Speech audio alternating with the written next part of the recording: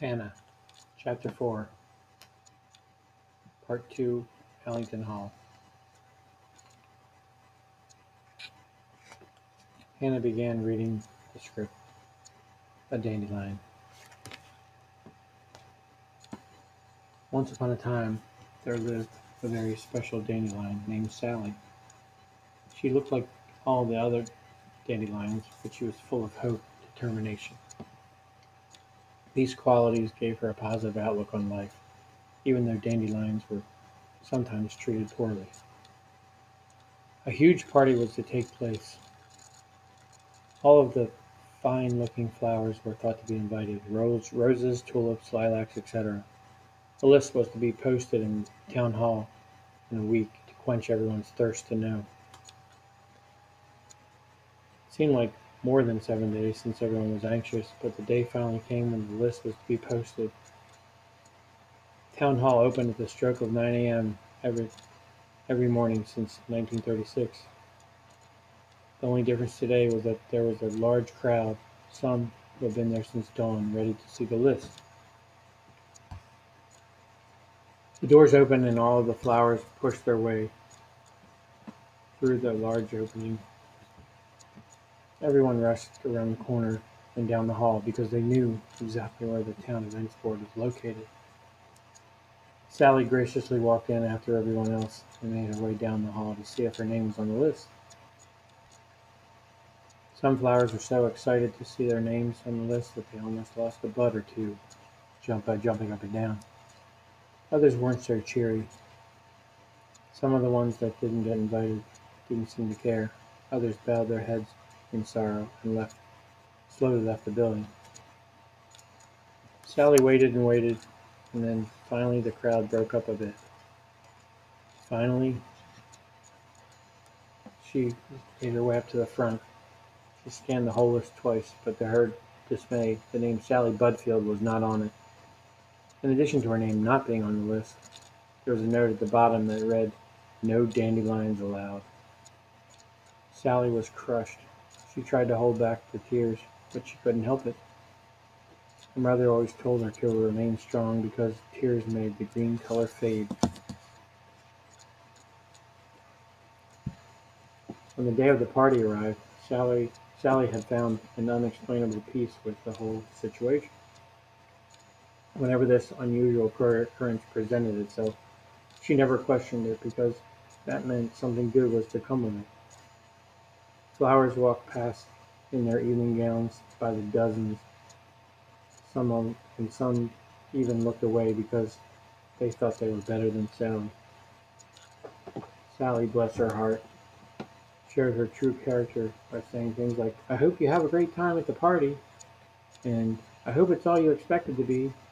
Some flowers would say thanks with sincere appreciation. Others, with looks of pity on their faces, would say thank you very much.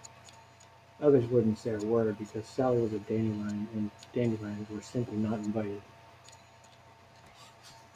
It was at that time, the fourth fruit was passing her, that she was blessed with an idea. Her aunt had given her some magic pink powder for her birthday. Sally naturally was eager to open it, her aunt stopped her and said, "You must not act in haste with this. It is very special and can only be used once. You will know when you use it." Sally didn't understand that in the least at the time, but now it had become apparent. She raced into her middle-class lump of grass and into her room. She went over to the weathered vanity rock where she sat in front and dreamed at times. There it was, waiting patiently behind her box of poems, ready for her at any moment she desired. "If I put this pink powder on my head, it'll disguise my yellow, and no one will have a clue." So with one last sigh, she opened the powder and went to work. She looked at the powder and at her face in the mirror.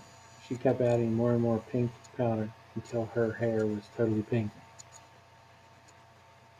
She even had enough left over to change one of her yellow necklaces to pink. With one last look in the mirror, she set off for the party, even though an invitation still wasn't in the picture. All the way there, she was wondering how she was going to get in. As she neared the top of the second hill, a second blessing came, and she spotted a catering truck parked at the rear of the building. It seemed easy enough. She would go in the back way through the kitchen and say must have gotten lost. Her plan worked, and before she knew it, she had a drink in her hand and was mingling with the flowers. She knew she had to play it smart because she still was, and would always be, a dandelion.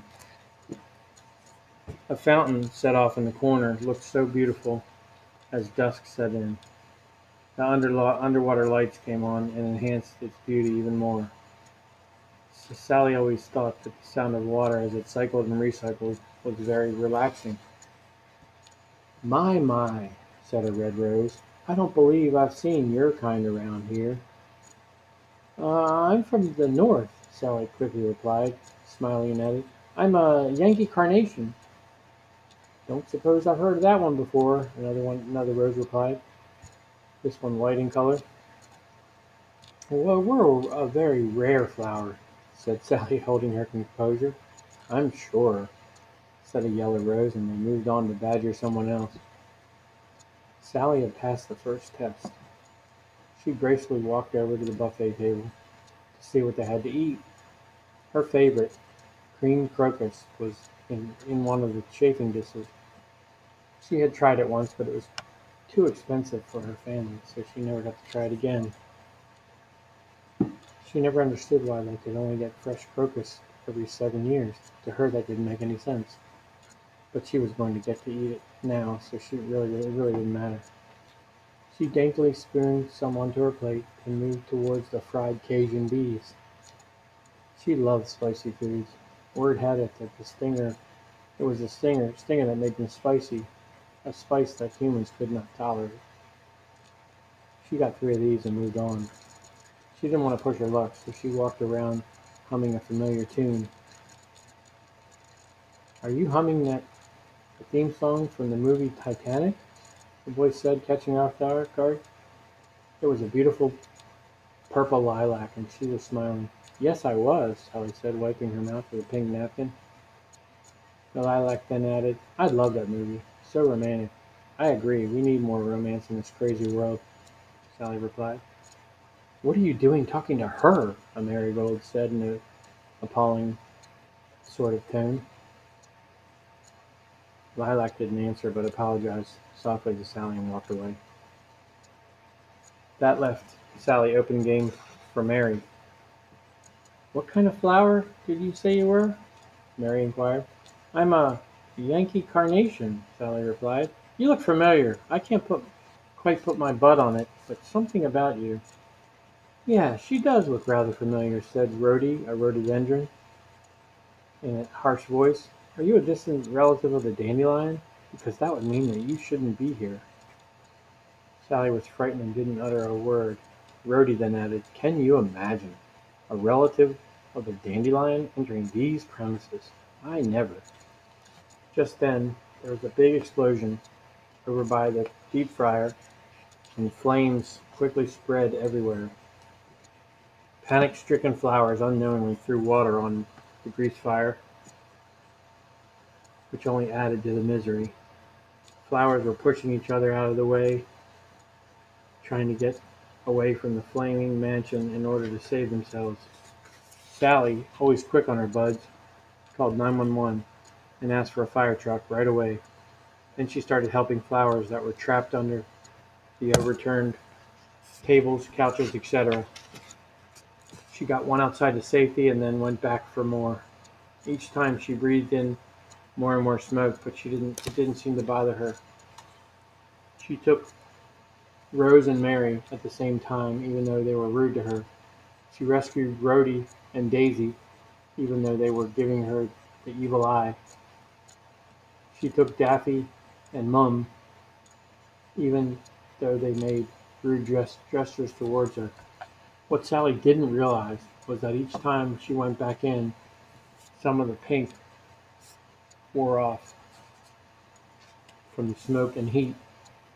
By the time she made 6 or 7 trips and pulled out everyone she could, She was a smoky yellow dandelion again.